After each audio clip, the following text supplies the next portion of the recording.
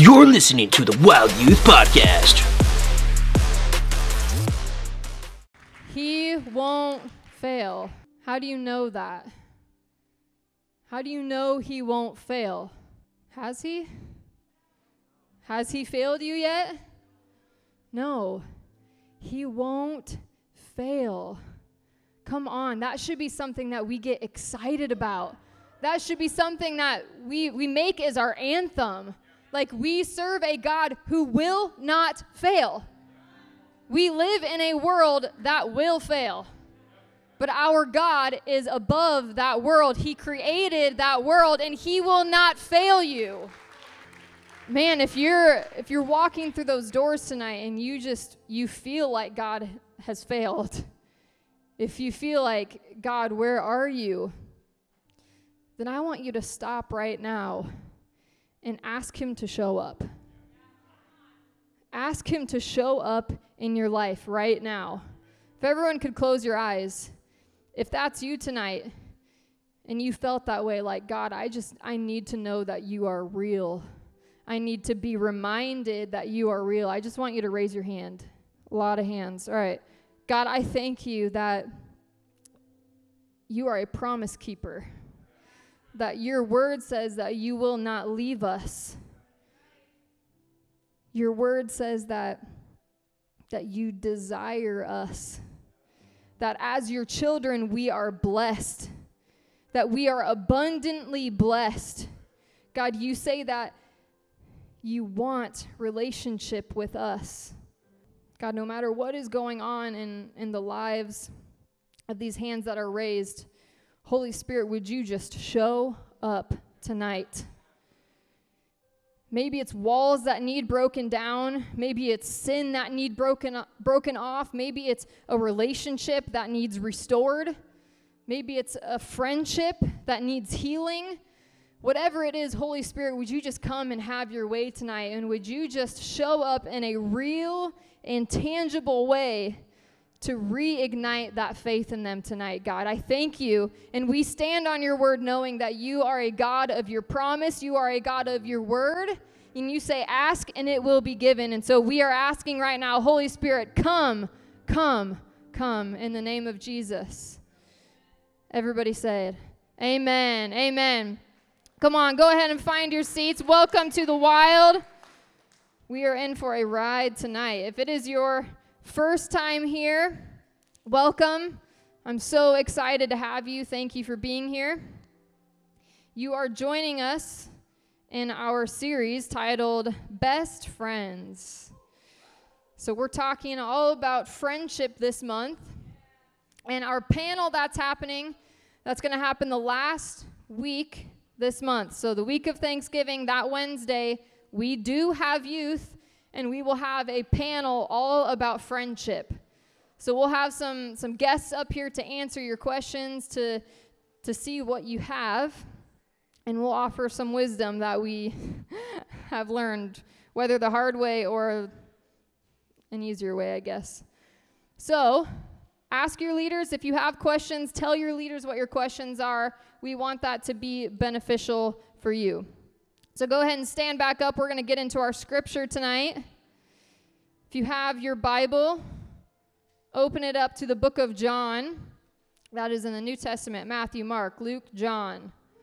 John 13, starting in verse 34. A new commandment I give to you, that you love one another. Just as I have loved you, you also are to love one another. By this, all people will know that you are my disciples, if you have love for one another. God, I thank you for your word tonight. I just pray that you would just speak in a mighty way, that we would have ears to hear your word and hearts ready to receive it tonight. In Jesus' name, amen. Amen. Go ahead and take your seats. If you are taking notes, get out your notebook, get out your pen, your pencil, your phone, whatever you're taking notes on. The title of the message tonight is You Need Friends. You need friends. So last week, if you weren't here, we're just going to quickly recap.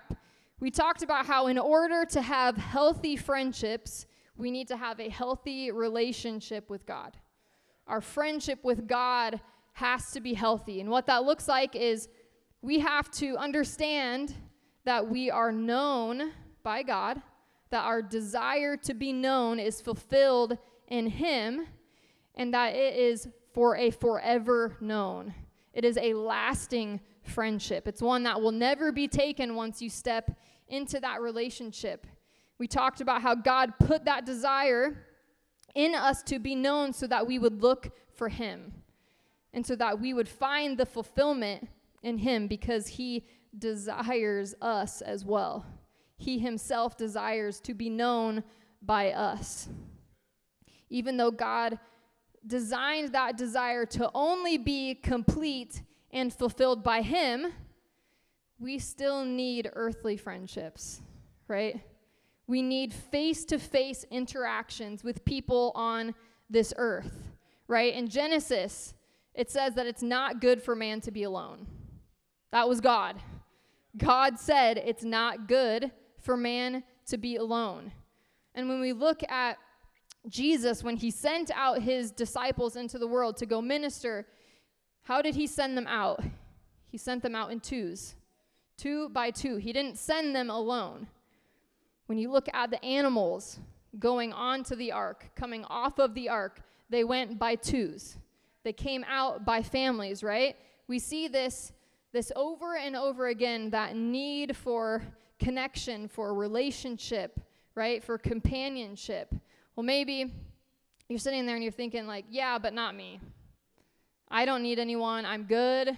I've got it all figured out. I don't really need friends. Or maybe you're like, I'm awesome already, so I don't need anyone else.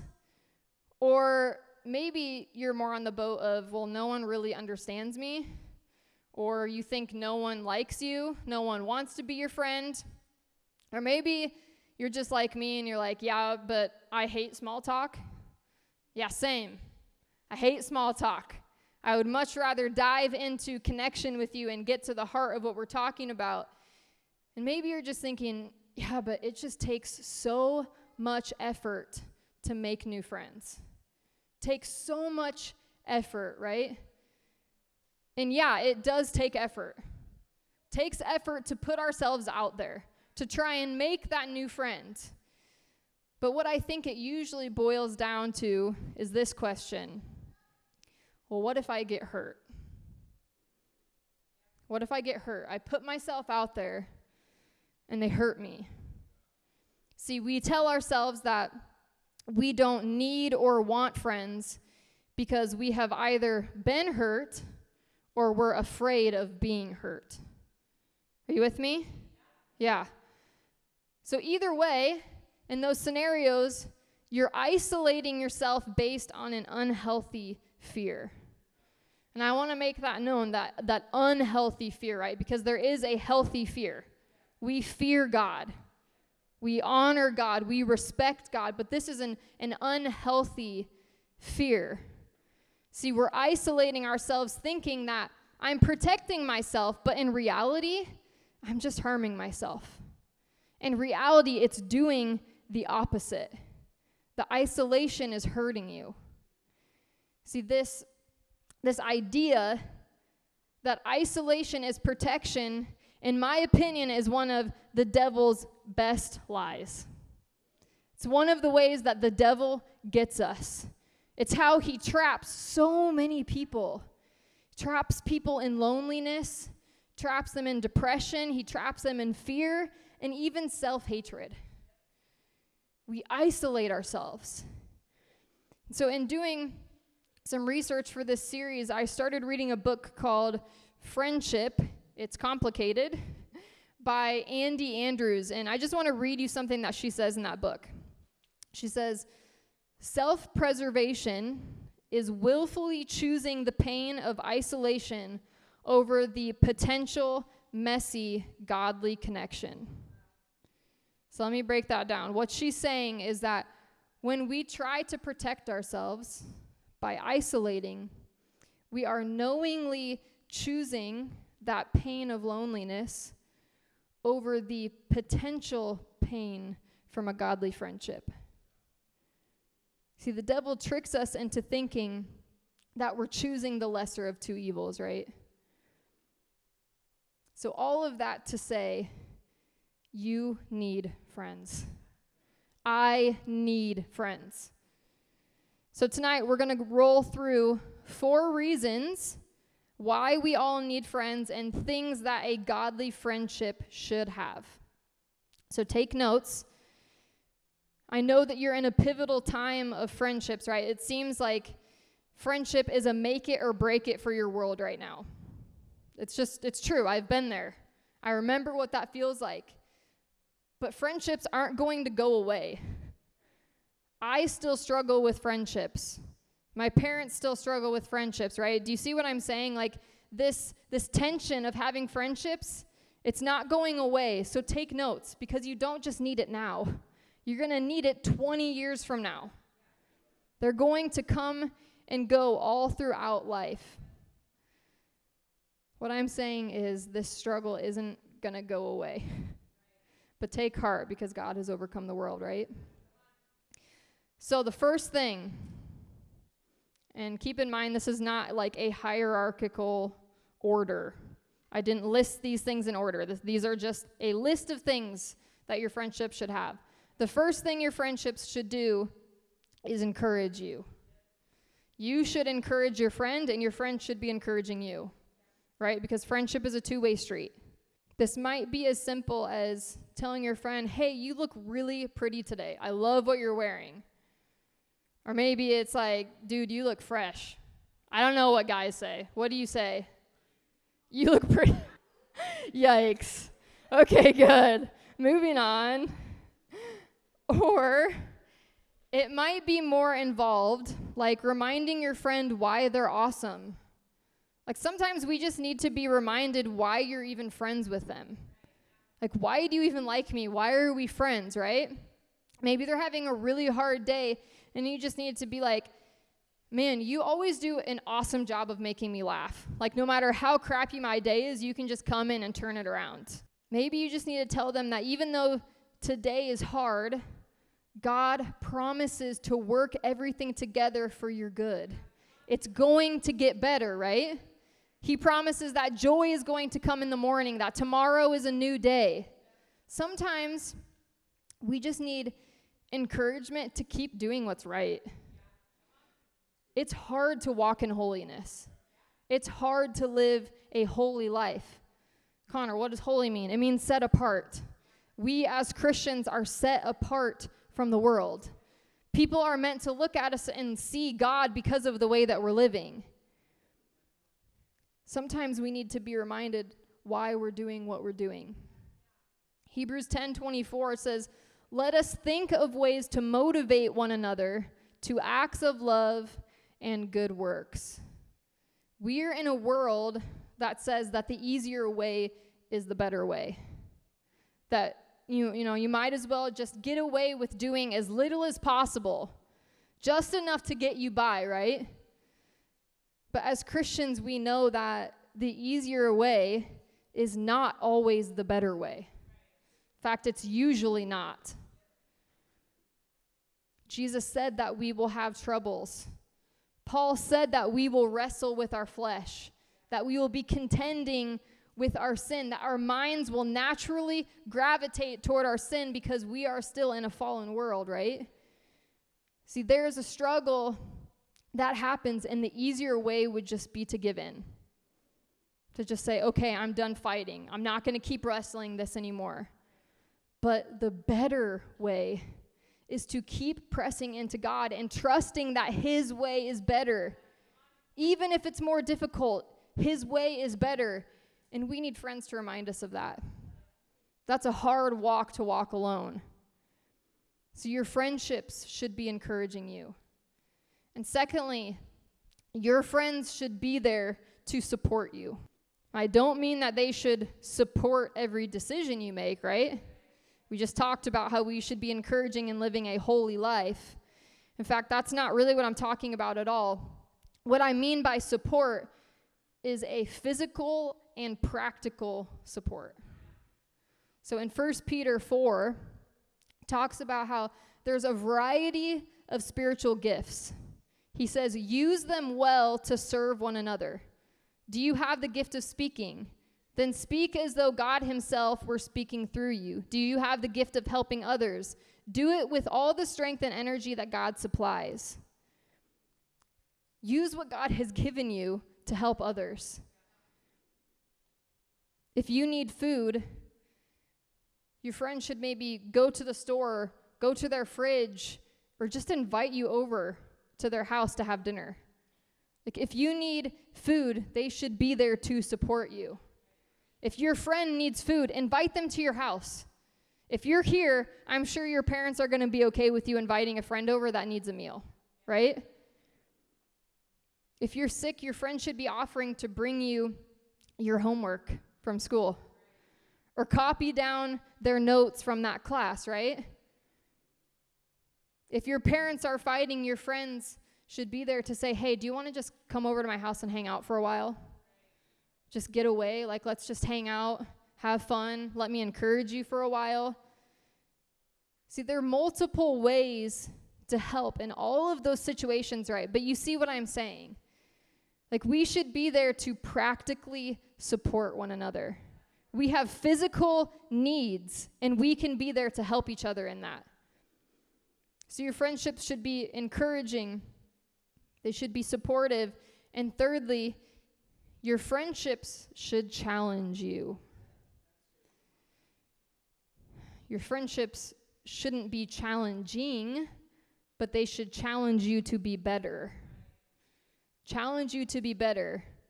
In other words, you shouldn't sit by while your friend is shooting drugs up their arm. You shouldn't sit by silent while your friend is getting drunk. You shouldn't sit by while your friend is lying to their boss about being sick. Proverbs 27:17 says, as iron sharpens iron, so one person sharpens another. This should be a mutual challenging. You should be able to have this back and forth, challenging each other to live a holier life, right? In Proverbs, it also says that better is open rebuke than hidden love. Wounds from a friend can be trusted, but an enemy multiplies kisses. Well, first of all, what does rebuke mean? Okay, rebuke means expressing sharp disapproval or criticism of someone because of their behavior or actions. Sounds harsh, right? But I would rather be rebuked. I would rather be criticized by a friend than be given empty compliments by someone who considers me an enemy. Criticism doesn't mean bad. Criticism means, hey, you are not walking according to the Bible. Let's see what the Bible says. God has called us to live better than that. God wants better for you. That's not healthy for you. It's hurting you, right? Like, these are rebukes, as the Bible would say. And why would I rather that? Because I trust my friends. The people that I allow close enough to give me that criticism, I trust them. I respect their opinion. I know that they love me, so when they rebuke me, I'm going to stop and take a close look at it and see whether or not it's true. I'm at least going to stop and give them the time of day to say, man, do I need to work on that? And if they are right, that should produce genuine change in my life for the better. See, when you love someone, you want what's best. You want them to live their best life. And I know it's not always easy to correct our friends, right? It's uncomfortable. It's uncomfortable to have to do that, but we do it because we love them, because it's better. And that's the same reason why God does it for us. God rebukes us because he loves us. So friendships should be encouraging, supporting, challenging us to be better. And lastly, in our friendships, we should be praying. See, friends should not only be praying for, but praying with each other. In Matthew 18, it says, "Again, I say to you, if two of you agree on earth about anything they ask, it will be done for them by my Father in heaven. For where 2 or 3 are gathered in my name, there am I among them."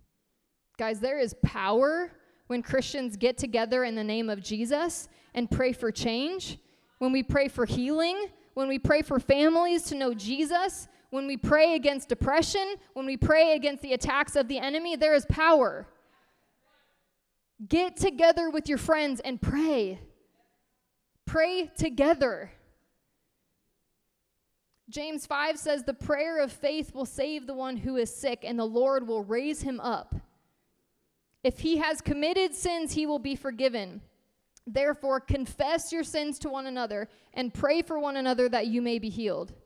The prayer of a righteous person has great power as it is working." Pray for one another. Pray with each other. When you are together, the power of God is moving. He's hearing you. He's answering your prayers. But also be honest with each other about your struggles. If you're struggling with something, tell your friend and let them pray for you. Go up to them and say, "I need prayer." Don't wait for them to ask you. Take the step and say, "I need you to pray for me." For too long, Christians have been expecting perfection from one another. For too long, we've been canceling friends when they hurt us and then trying to live life alone. See, there is power when Christians stand together. And so we need friends. So as we break up into small groups tonight, ask yourselves this question. Have you been letting past hurt keep you from making new friendships? Have you been letting past hurt keep you from making new friendships?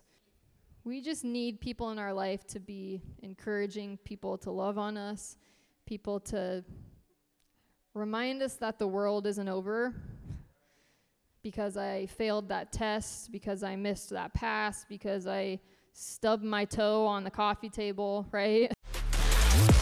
Thanks for listening. If you like what you hear, go to myeternity.com/wild. Or you can join us in person on Wednesdays from 6:30 to 8:30 at Eternity. Yeah.